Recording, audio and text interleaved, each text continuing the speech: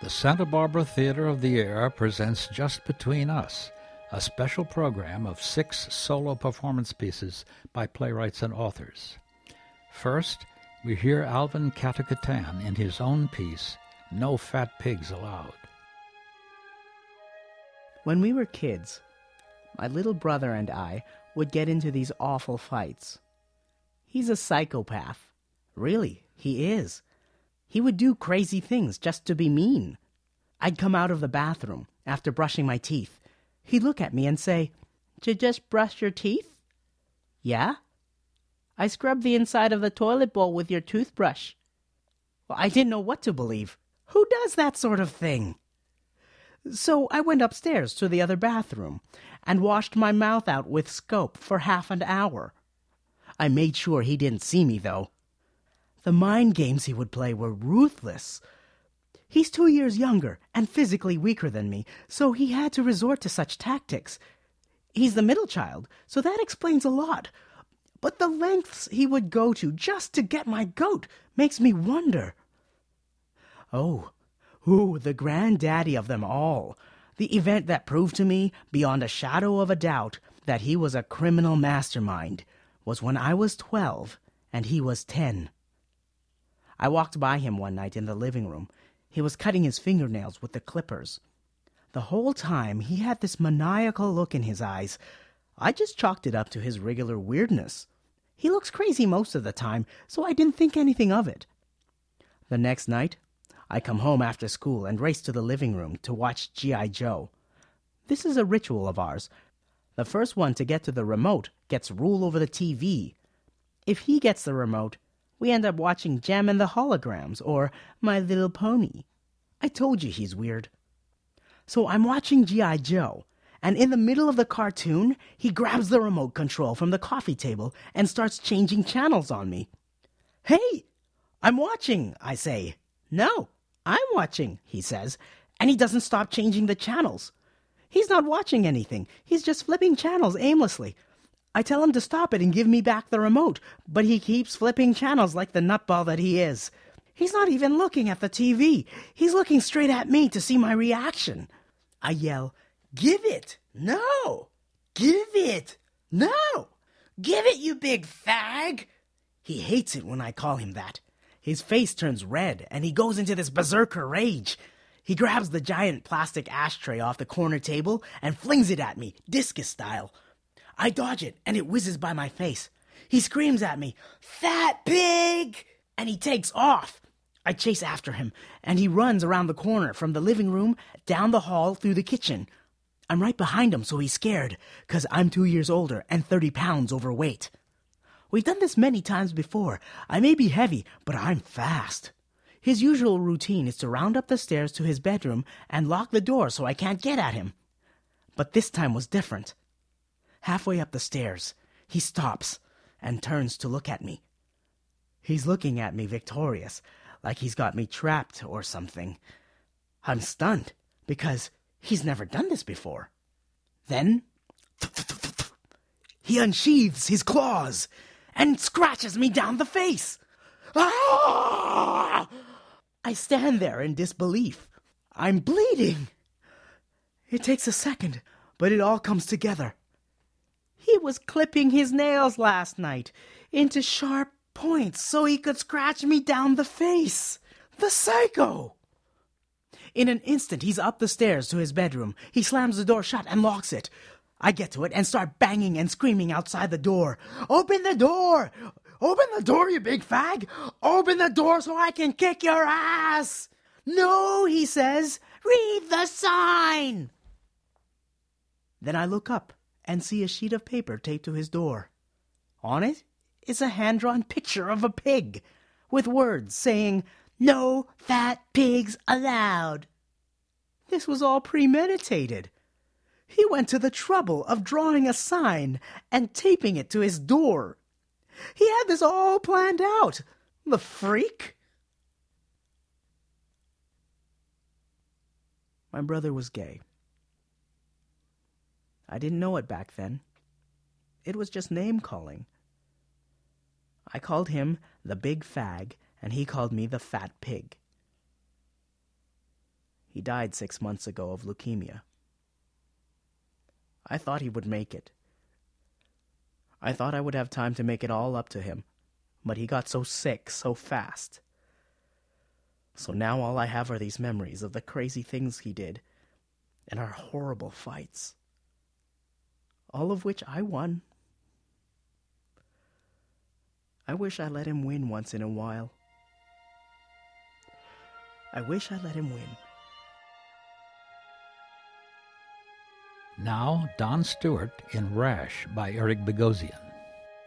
So what we did, we put a chain link fence around the whole 15 acres. Barbed wire on top for security. For security. Because, Charlie, we're here all summer. Kids are running around the yard. I sleep better at night, just know what's out there.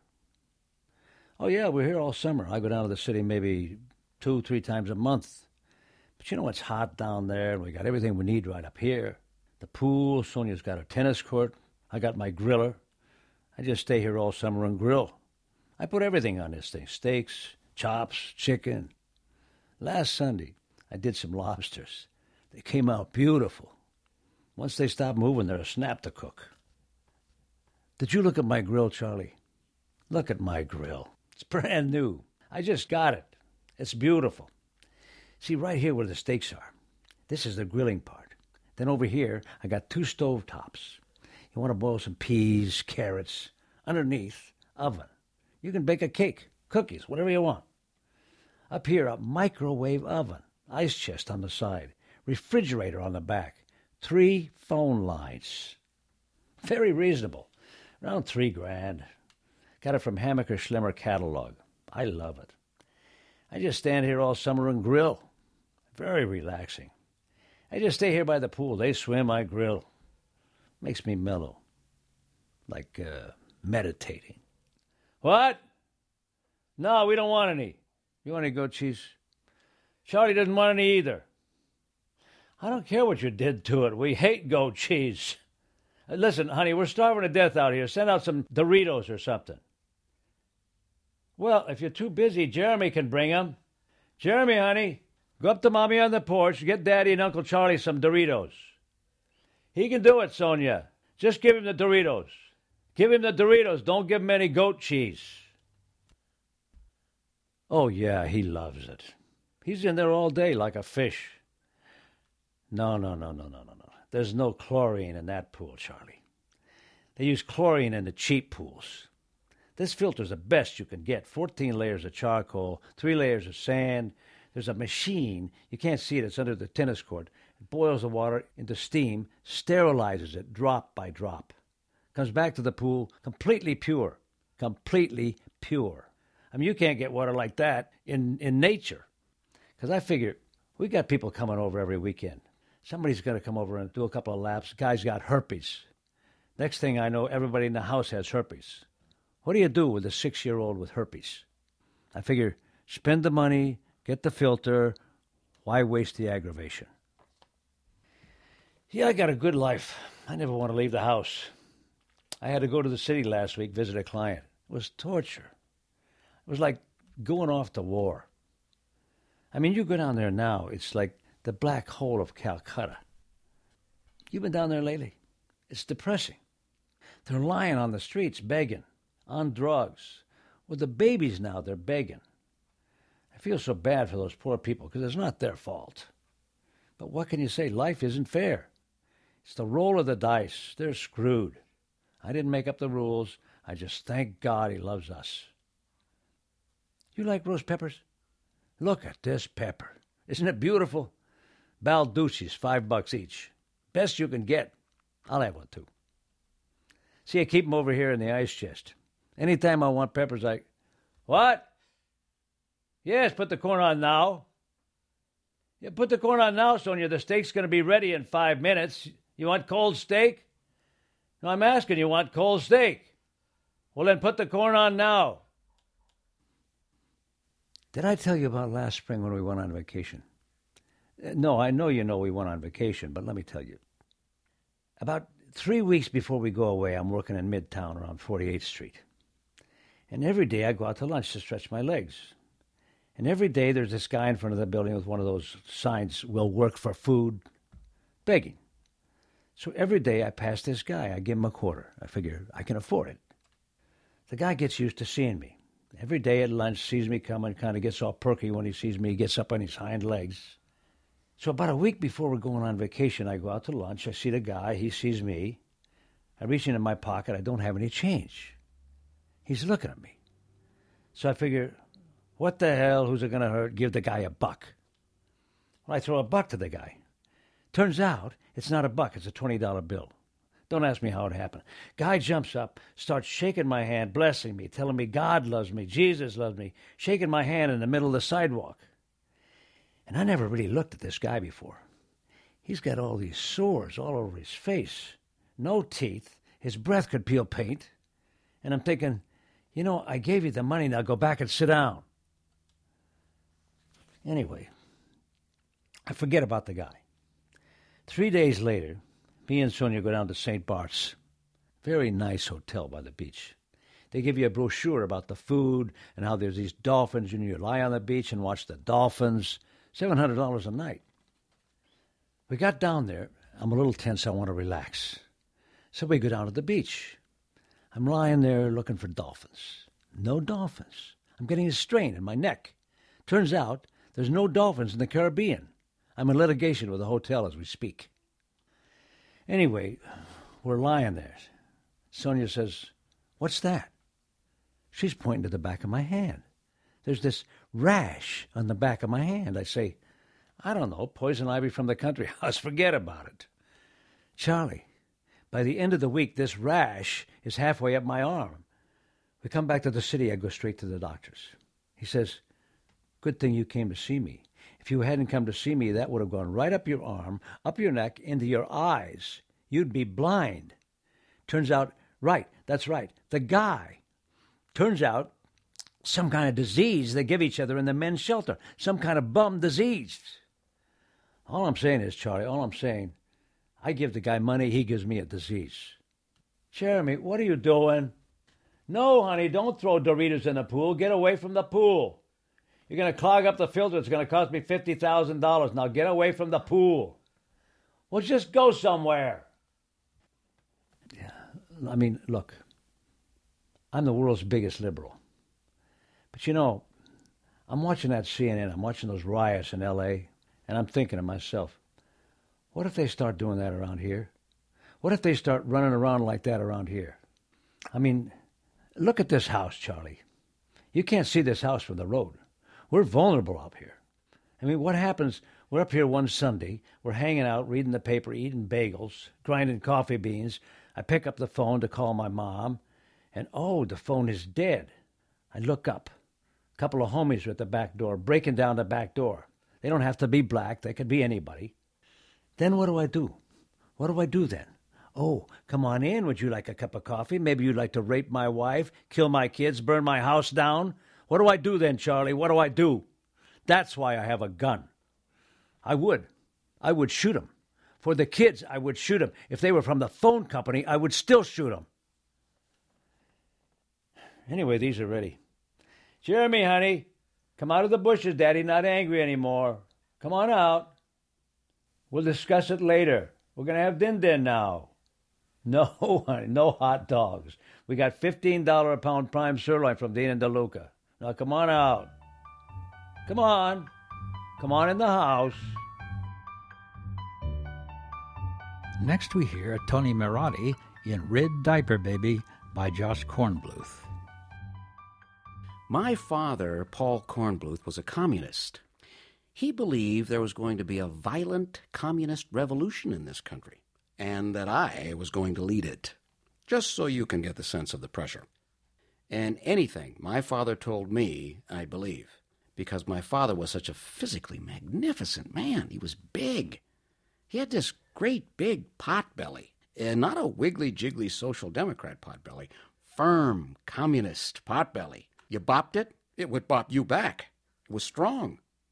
And he had powerful legs from running track at the City College of New York. He had these beefy arms, and he was naked virtually all the time, naked in the apartment. And all over his body he had these patches of talcum powder. You know, Johnson's baby powder. I guess because he was a big man and he would chafe, especially around his private parts. And he had me on the weekends. I would have loved to have slept in late on the weekends, but I couldn't because my father wouldn't let me. He would wake me up. This is how he'd wake me up. He'd come bursting into my room, and then he'd stop in the doorway, and when he stopped, the talcum powder would come bouncing off of his balls. It was like the entrance of a great magician. Then he'd come running up to my bed, looming over me. He'd sing, "Arise, ye prisoner of starvation. Arise, ye wretched of the earth." I didn't know that was the Internationale. I didn't know that was the International Communist Anthem. I thought it was my own personal wake-up song. And if I didn't show the proper signs of life right away, my father would lean down over me.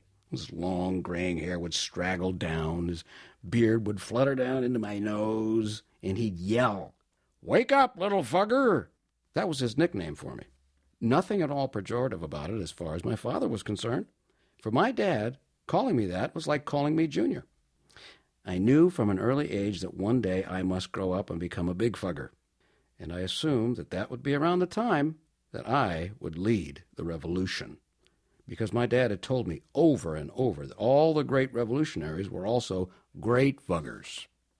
But for now, I was just lying there in my bed, my father looming over me with his, to me, enormous penis, swinging around, spewing smoke, powder, whatever. Well, I just had this little 6-year-old training penis, if you will. I didn't realize at the time that my father had his own language. Not only his own English, but his own Yiddish. I used to think it was real Yiddish. Then my mom would say, "That's not Yiddish. I went to Yiddish school in Bensonhurst, and what your father speaks is not Yiddish." And I'd say, "You mean Auska is not?" "No, this is an Oiska, but there's no Auska." Well, in my father's Yiddish, there was a term Auska. Auska was a prefix, meaning a lot of, very. As in, "I'm Auska cold, my son." And I'd say, "Of course you're Auska cold, Dad. You're Auska naked. The window is Auska open," as it would be in the kitchen, where we'd go for breakfast. Dad and I would sit around the kitchen table having hard-boiled eggs, and my father not being a soft-boiled kind of guy. And never little eggs. When Dad went shopping for eggs, he always got Auska jumbo large-size eggs, so we would not want for eggs. And we'd smear on our eggs, in my father's language, salad dressing, meaning mayonnaise. And we'd drink juice, apple juice, orange juice. And Dad would regale me with his stories of organizing in the South, with the Henry Wallace campaign. Now that's Henry Wallace. Henry, okay? He would drill me over and over in the catechisms of our faith, of communism, like how society has been driven from one stage to the next, driven inexorably by the forces of dialectical materialism until, according to Marx and Engels and my dad, the first human society was primitive communalism. Everyone's just kind of dancing around like at a Grateful Dead concert. Then the next stage after primitive communalism was slavery, which must have been a bummer of a transition.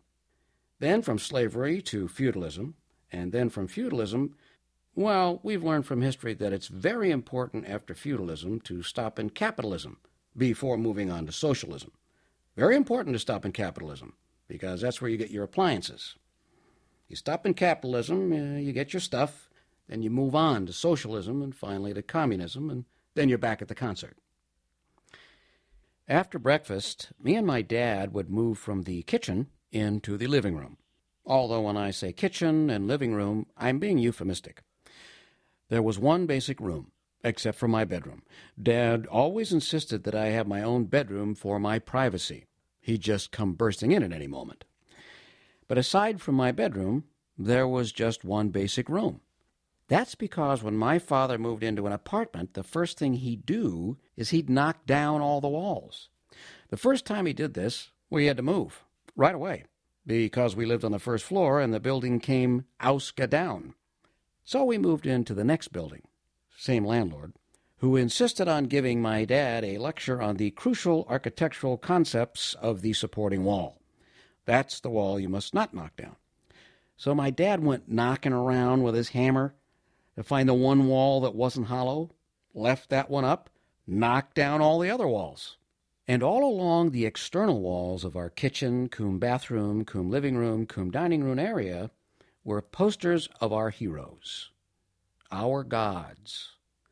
W.E.B. Du Bois, Malcolm X, Dr. King, Ho Chi Minh, Bertolt Brecht, Emma Goldman. And then, at the end of all these posters, my height chart. See how the little fugger measures up. Then we go outside for our walks. When we went outside, my father, in his one true concession to society, would put on clothing. Dad wore this one-piece bright orange jumpsuit, a parachute outfit. The broad collar and a big zipper, a peace symbol pull thing that would seal in the freshness of the powder. Being communists, we had songs associated with every activity.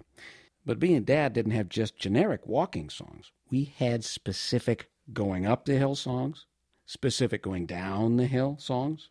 We had learned our biggest going up the hill song off an album by Paul Robeson, a great Jewish folk singer. It was a record my dad had borrowed from the public library and then, as a revolutionary act, refused to return. And my mom was a librarian. Going up the hill, me and my dad would sing, Ayuknyem, Ayuknyem, O Volga, Volga, Ayuknyem. Very hard to walk fast while singing Ayuknem. A lot easier on our going down the hill song, which we had learned off an album by Doc Watson, a great Jewish folk singer from the Appalachians, another record my dad had liberated from the library. Going down the hill, me and my dad would sing, As I go down in the valley to pray, as we went down in the valley to pray on East 7th Street, between C and D. As I go down in the valley to pray, studying about that good old way. My father couldn't hear me. He thought I wasn't singing. He didn't connect it with the fact that he was singing so auska loud he was drowning me out. So periodically he'd turn to me on the sidewalk and go, Sing louder, my son, I can't hear you. And we'd hit the flatlands of Manhattan as we continued north on our walks towards Herald Square. And along the flatlands we'd sing what was, for us, flat songs, rounds, which were easier for me, more even between the two singers. And along the flatlands, we would stop at the bodega to pick up supplies. We'd stop at the pharmacy to get Dad's pills. We'd continue north along the flatlands and sing rounds like, Come, follow, follow, follow, follow, follow, follow me to the greenwood, to the greenwood, to the greenwood, greenwood tree. A nice, cheerful walking song, though confusing lyrically to an urban child. Follow thee to the greenwood tree? Why? I'd much rather follow thee to say chock full of nuts, which was the kind of place we had to eat, me and Dad, because we had to live auska cheaply, which was fine with me. I loved eating at places like Chock full. You could have a nice hot dog, maybe some coconut cake. And then, after a weekend of this kind of auska fun, my dad, as the courts had mandated, had to return me to my mom, Bernice Bunny Selden, also Jewish, also a New Yorker, also a City College grad, also a communist, but so different from my father in temperament. If my father was an out-there auska communist, my mom, Inska. And she had her own Inska wake-up song for me, too. And like I thought Dad had written the Internationale for me, I thought my mom had written her wake-up song for me. I only found out years later that Irving Berlin wrote it. My mom would be getting ready to go to work at the library across the river. And she'd go into the bathroom in her nightgown and come back out with her hair in a bun. Then she'd go back into the bathroom and come out with another bun being added from some mysterious source. And she'd stand in my open doorway, which was easy for her to do because for some reason she would not let me have a door. And she'd tiptoe up to my bed, and she'd lean down and sing, Oh, how I hate to get up in the morning. Oh, how I love to stay in bed. For the hardest blow of all is to hear that bugler call. You gotta get up, you gotta get up, you gotta get up in the morning. Pretty nice wake-up song, unless you know the second verse, which to me gets into a surreal level of violence that I find almost Sam Peckinpah-esque. Someday I'm gonna murder the bugler. Someday you're gonna find him dead. I'll amputate his reveille and stamp upon it heavily and spend the rest of my life in bed. I thought she could snap at any moment, so I'd get out of bed. I didn't want my reveille amputated, but I still didn't have that get up and go that the Internationale gives a kid. So she'd guide me gently up from my bed and lead me into the living room and sit me down on the couch, and then she had this little motherly trick she'd play on me to get me going in the morning. She'd serve me a tall cup of double espresso with whipped cream and a maraschino cherry on top, because I'm a little kid. And I'd sit there sipping my double espresso on the couch beneath the half a dozen or so ceramic discs that she bought in Mexico, where she went to divorce my dad, which, by the way, was when I was about 6 months old. They're married for 9 years, then when I'm born. Then when I'm 6 months old, they divorced. From time to time, I'd wonder why. Then, a few months ago, I'm reading this article in the Village Voice about a guy named Saul Newton, a crazed psychoanalyst who ran this psychoanalytical cult called the Sullivanians. They had a co-op on the Upper West Side. Well, I'm reading about this Saul Newton guy and how he told his patients that the family is evil. Parents are intrinsically evil, and they can only wreak havoc on their children. You must break up the family. I'm reading about this guy, Saul Newton. Saul Newton? Saul Newton! Suddenly it hit me. Wait a second. My dad's therapist named Saul. So I call up my mom and I said, Mom, I'm reading about this Saul Newton guy. And she said, yeah, that was your father's therapist. Evidently, Dad was an early patient of Saul's, sort of a test case. And after I was born, Saul convinced my dad that now that he had a family, and families were evil, his family must be broken up. So Dad left me and my mom up in Washington Heights, and he got an apartment down on the Lower East Side. And then, according to my mom, after a couple of weeks, Dad started to miss us. He came running up the island to try to reconcile with us.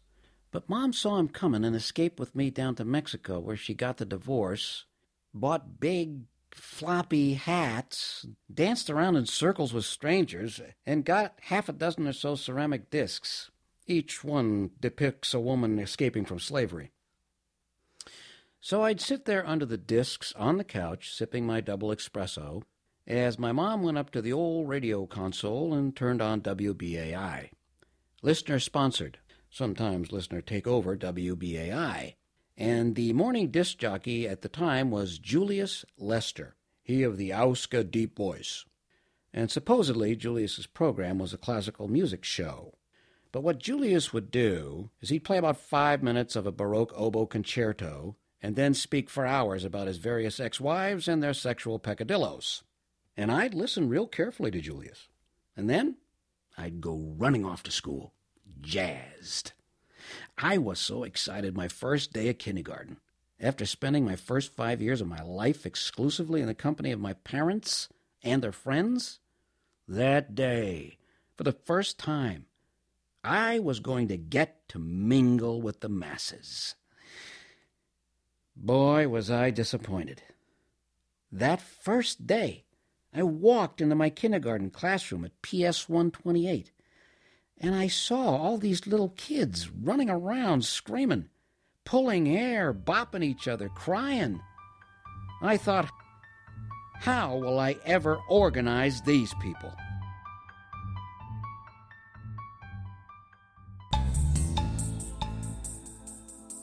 Now, Ted Wynne in Blood and Brains by Roger Guenver Smith. I am a fugitive slave. I live underneath the Hollywood freeway or the Brooklyn Bridge. Somewhere under the rainbow, my coalition kept warm by blazing barrels of trash scraps from the cane fields, and fast food establishments. I'm on the run, up and down a basketball court and into the bush. You can't touch me. I'm a maroon chilling high above the smog line and the tourist enclaves. The North Star, visible every night, my guide into a Philly groove.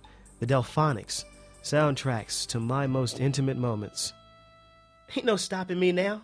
I'm on the move, up the Chesapeake and into the Mississippi, inventing jazz and blood plasma along the way.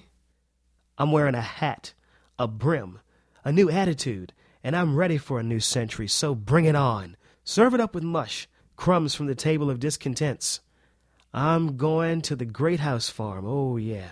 And I can't decide if I want to wear dreads or an afro or a skinhead or a conch. So I'm shopping for wigs. Do you have the Henry Box Brown look?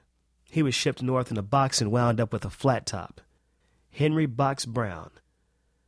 I'm on the run in a white Bronco disguised as an ex-football player through the streets of Virginia Beach and into a boxing ring, battering my brother to death, grinning at the press conference, proclaiming victory and misquoting some dead leader. I am a movie star, gun at the ready, plastered on plantation walls next to the malt liquor ads, drunk on my own infected blood. Strong, stronger than the jackass and the circus elephant that get more respect than I do.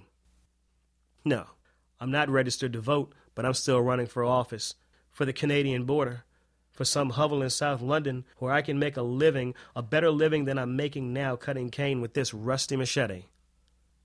My master is my father. My father is my master. Note my resemblance to this wooden nickel.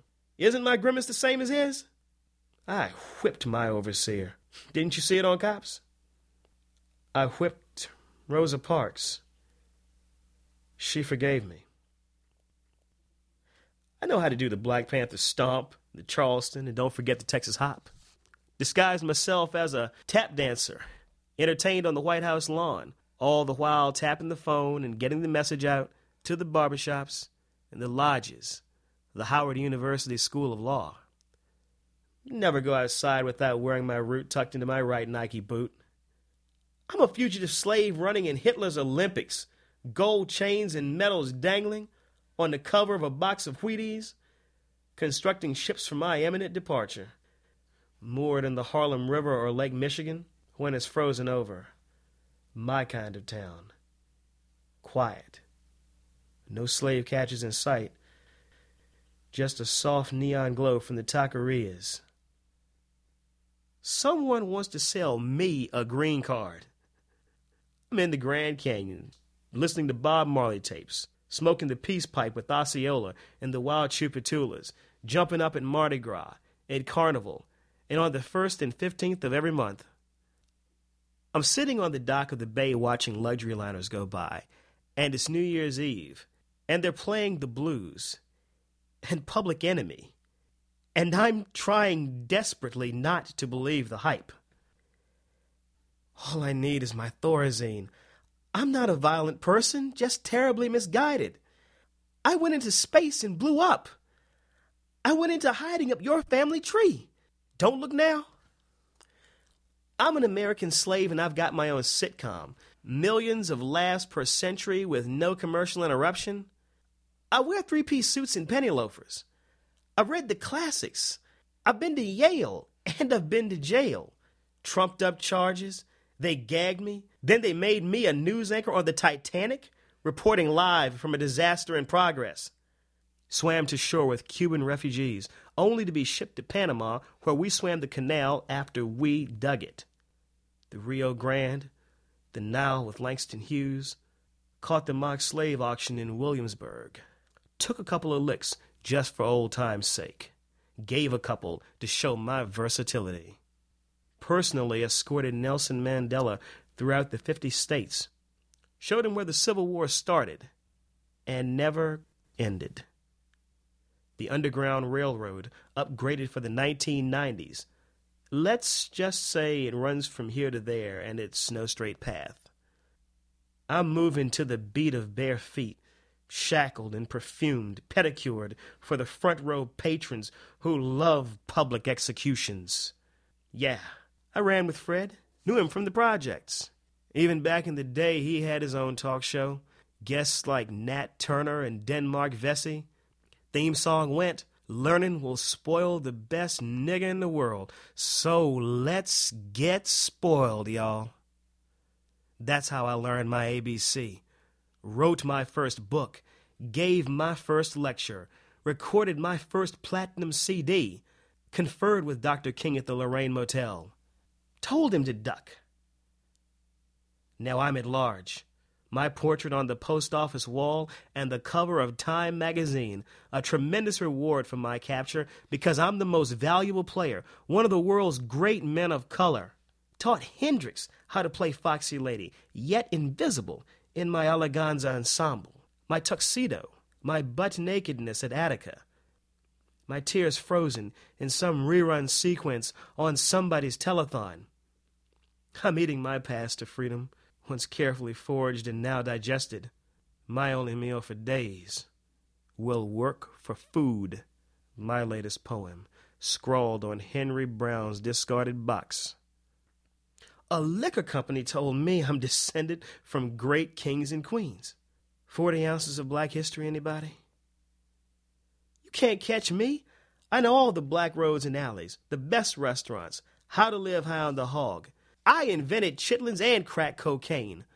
A secret lab behind where Thurgood Marshall plotted civil rights and political casualties come to be consoled, where the dismembered get stitched, and everything is everything. Doorman to the best club in the world, where the passwords are Freedom Now. Changed my name from Bailey to Stanley, to Johnson, to Douglas, to Ida B. Wells. Plotted with John Brown. Narrowly escaped the noose myself. Still running. All those European tours, applauded and lauded till they mistook me for an Arab. Got hooked on heroin and bebop. Started my own import-export concern. Got busted for trafficking in literacy. Still doing time on that charge. Never should have preached about David or Goliath, or how we need to boycott Denny's. This is written by myself, in blood if necessary. No West Side abolitionist furiously working the laptop on my behalf, scripting my punchlines and designing my wardrobe. This is written in my mother's milk, stronger than any decongestant. My voice is my own, no Richard and Willie act here. I write my own music, too. The only tune I've ever covered was the Star-Spangled Banner, 1983 NBA All-Star Game. Remember? I've gone from Jamestown to Trenchtown to Jonestown. Never did like the Kool-Aid. Fought in every war invented and then some. Right now I'm fighting for the right to peddle this knowledge on this particular corner at this particular time. Dime bags of truth, anybody? Fugitive in the jungles of Suriname and the hills above South Central, awaiting an earthquake or an insurrection, whichever comes first.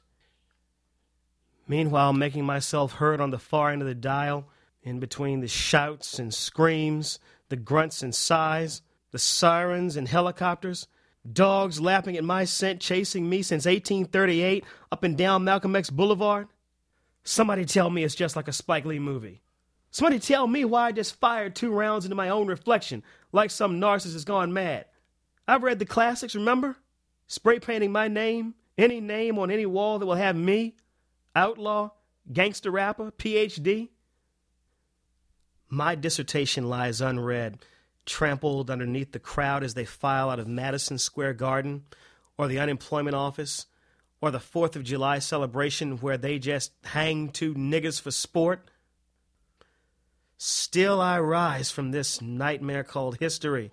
Cold sweats in my cardboard box, my concrete crib, my room without a view, dreamless nights and endless days, punching this heavy bag like Lewis or Ali, like James Brown at the Apollo, out of confusion, out of bondage, up from slavery, up from Maryland, up from Mississippi, up from the gutter in which I'm lying right now, choking on my own filth in the automotive exhaust.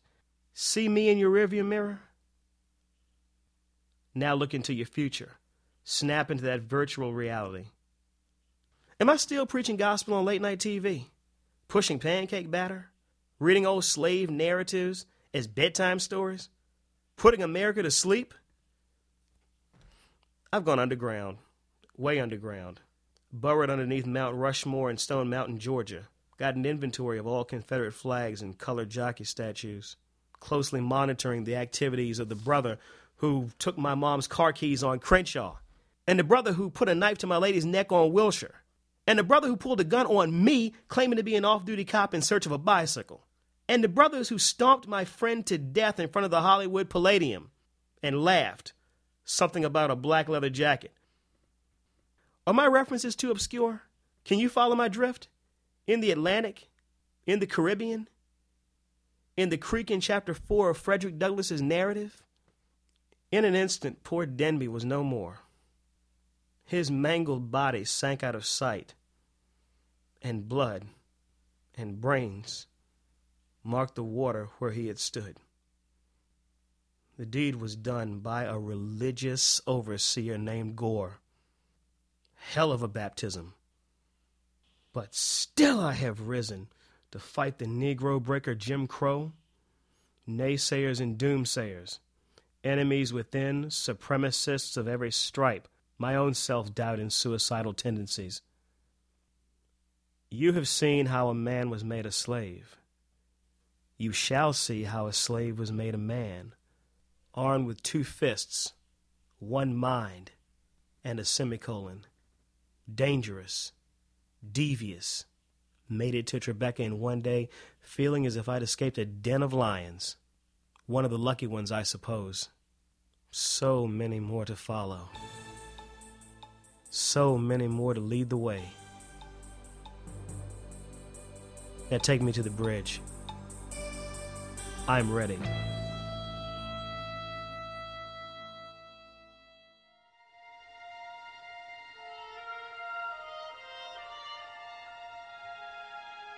Please listen to Sophia Lauer's In Twirler by the anonymous playwright called Jane Martin. Started when I was 6. Mama sawed off a broom handle, and Uncle Carbo slapped some sort of silver paint. Well, gray, really, on it. And I went down to the basement and twirled. Later on, Mama hit the daily double on 2 horses named Spin Dry and Silver Revolver. She said that was a sign, so she gave me lessons at the Dainty Deb Dance Studio, where the lady, Miss Aurelia, taught some twirling on the side. I won the Ohio Juniors title when I was 6, and the Midwest Young Adults Division 3 years later, and then in high school, I finished 4th in the Nationals. Mama and I wore look-alike Statue of Liberty costumes that she had to send clear to Nebraska to get. And Daddy was there with a t-shirt with my name on it. April. My first name's April. My last name is March. There were 4,000 people there. And when they yelled my name, golden balloons fell out of the ceiling. I mean, nobody, not even Charlene Ann Morrison, finished 4th at my age. Oh, I've flown high, but I've known tragedy both. My daddy says it's put spirit in my soul and steel in my heart. My left hand was crushed in a riding accident by a horse named Big Blood Red. And though I came back to twirl, I could never do it to the highest level. That was denied me by Big Blood Red, who clipped my wings. You mustn't pity me, though. Please, by no means. No. Being denied showed me the way. It showed me the glory that sits inside life where you can't see it. People think you're a twit if you twirl. It's a prejudice of the unknowing. Twirlers are the niggers of the white university. Yes, they are. This one time, I was doing fire batons at a night game, and all of a sudden, I see this guy walk out of the stands. I was doing triples, and He walks right out past the halftime marshals and comes up to me. He had this blue beaded headband on. I can still see it. He walks right up, and when I confront after a back reverse, he spits in my face. That was the only single time I ever dropped a baton. Dropped them in front of 60,000 people. And he smiles, see? And he says this thing, which I won't repeat. He called me a bodily part in front of half of Ohio. It was like being raped. It shows that beauty inspires hate, and that hating beauty is Satan. But you haven't twirled before, have you? I can see that by your hands. Would you like to hold my silver baton?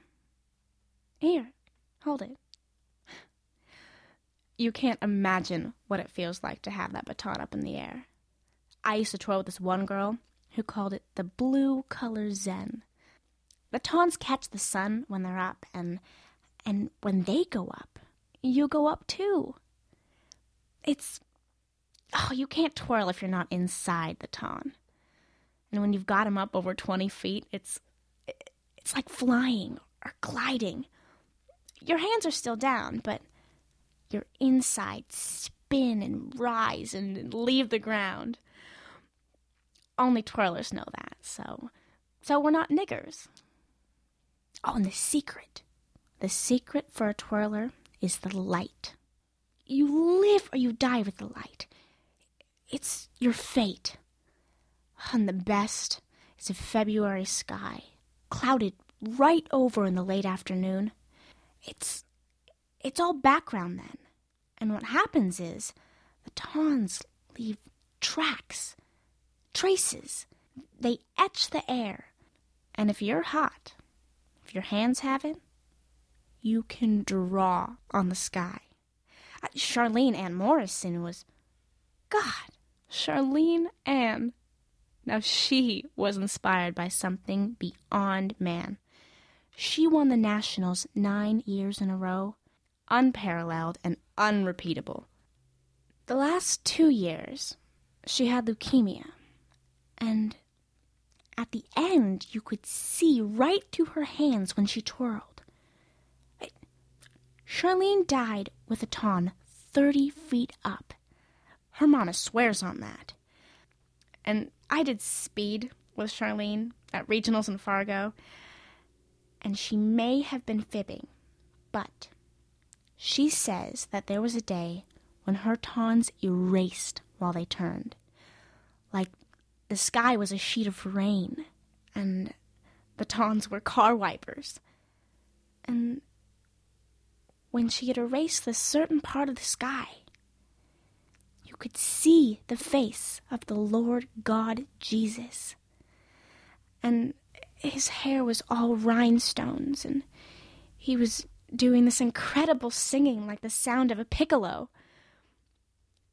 The people that said Charlene was crazy probably never twirled a day in their life. Twirling is the physical parallel of revelation. You can't know that. Twirling's the throwing of yourself up to God. It's a pure gift, hidden from Satan because it's wrapped and disguised in the midst of football. It's God throwing, spirit fire, and very few come to it. You have to grow eyes in your heart to understand its message. But when it opens to you, it becomes your path to suffer ridicule, to be crucified by misunderstanding, and to be spit upon. I need my baton back now. There is one twirling that no one sees. At the winter solstice, we go to this meadow that God showed us just outside of Green Bay. And the God throwers come there on December 21st, and there's snow, sometimes deep snow, and our clothes fall away, and we stand there unprotected while acolytes bring the tawns. They're ebony tawns with razors set along the shaft, and they're 3 feet long. But one by one, the twirlers throw 2 tons each, 30 feet up. And as they fall back, they cut your hands. The razors arch into the air and find God, and then fly down to take your blood in a crucifixion. And the red drops draw God on the ground. And if you're up with the batons, you can look down and see him revealed. This red on white. Red on white. Oh, you can't imagine. You can't imagine how wonderful it is. I started twirling when I was 6, but I never really twirled until my hand was crushed by the horse named Big Blood Red. I've seen God's face from 30 feet up in the air, and I know him. Listen. I'll leave my silver baton here for you, lying here as if I forgot it. And when the people file out, you can wait back and pick it up. It can be yours. It can be your burden. It is the eye of the needle. I leave it for you. And finally, William Smithers in Do You Know Me by George W.S. Trow. I was well known. I was so well known, everyone knew me. I was the best-known person in the world. I put on my plaid shirt and my thick boots and the thin whale corduroy pants, and I was the best-known person in the world. And then I went slowly. I looked in the mirror. I wore the thin whale corduroy pants because I think the thick whale is effeminate. I went out my door. I went down the stairs. I lived on the second floor, no indoor entrance. I had to walk up and down outside stairs to get in and out. Outside stairs. My outside stairs. My weather-stained porch. Not a very pretty porch. No room for a nice chair. Paint peeling off, just like loneliness sloughing off the skin, onto the sidewalk. I walked onto the sidewalk, watched the sidewalk, focused on the sidewalk. I saw my thick boots only as a blur. So cracked, that sidewalk. The little shoots of grass, the roots of trees working the cement into dust. I was so well known that sidewalk was well known. I was quite well known when I was still young. I had many friends, Bobby and Sammy and Taddy and Ronnie and Billy. I had so many friends. I liked friends who were girls but had boys' names, but ending in a different letter than a boy's name would. That was the kind of friend I wanted. That was the kind of friend I had. That was my preference. My preference was for people just like that. I wanted to be specific. I wanted to be so specific that no one would have any doubts. That was the only reason I was that well known, because it was so specific, because there wasn't any doubt. People with a name like Sammy or Ronnie or Jamie or Tony knew that kind of name was my preference. That made me well known. Would you know me if I showed you my papers? Would you know me if I showed you my Bulldog editions? Would you know me if I showed you my special home editions? Would you let me show you the blue final and the final blue? Will you glance at my papers? Will you have a look? Do you know me when you have a look? Do you know me when I call you on the phone? Do you know me when I walk on the sidewalk, when I watch the cracks? Do you lie there and think, it's him. He's on the sidewalk. Do you remember the texture of my nose? The slightly grainy texture, as though it had been rubbed and rubbed and rubbed? Do you have a general impression of my face? Just that, a general impression? Nothing more than that? Just a vague feeling that the face is a type of face? A face of a type that a certain kind of person would have? Is it abstract the way you feel when I tried so hard to supply detail? I wanted everything so clear, so specific. I went to so much trouble. I dressed in a certain way. I dressed 3 times.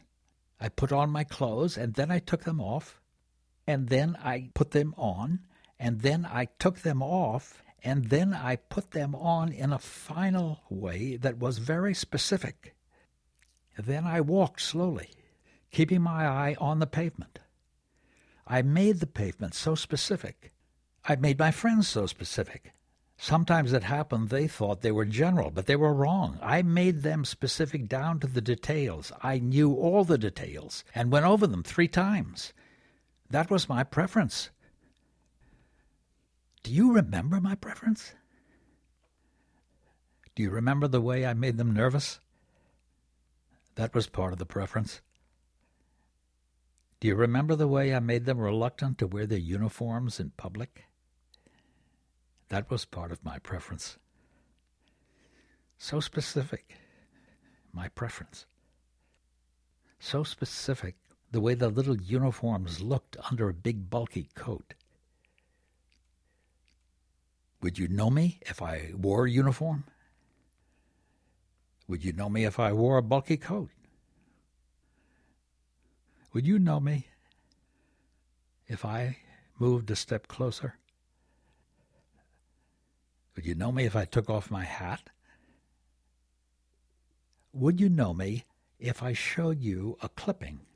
Would you know me if I took a clipping and circled my name so it would stand out, and then attached a small piece of white paper with gum or mucilage with my name typed out, just like my name typed out on the linotypes and on the wire services and on the special identification cards they require in so many places, typed out on plastic? Would you know me if I typed my name out? Would you know me if I asked you for a dime? Would you know me if I asked to walk you home?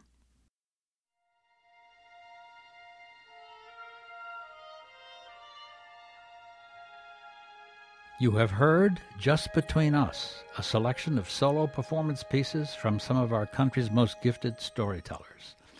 Alvin Katakutan's No Fat Pigs Allowed was performed by himself, Eric Bogosian's Rash by Don Stewart, Josh Kornbluth's Red Diaper Baby was performed by Tony Marotti, Roger Guenver Smith's Blood and Brains by Ted Wynn, Jane Martin's Twirler was performed by Sophia Lowers, George W. S. Tro's Do You Know Me by William Smithers. Just Between Us was produced, directed, and recorded by your host, William Smithers, in Santa Barbara, California. Post-production, Lars Nelson. This has been a presentation of KCSB and the Santa Barbara Theater of the Year.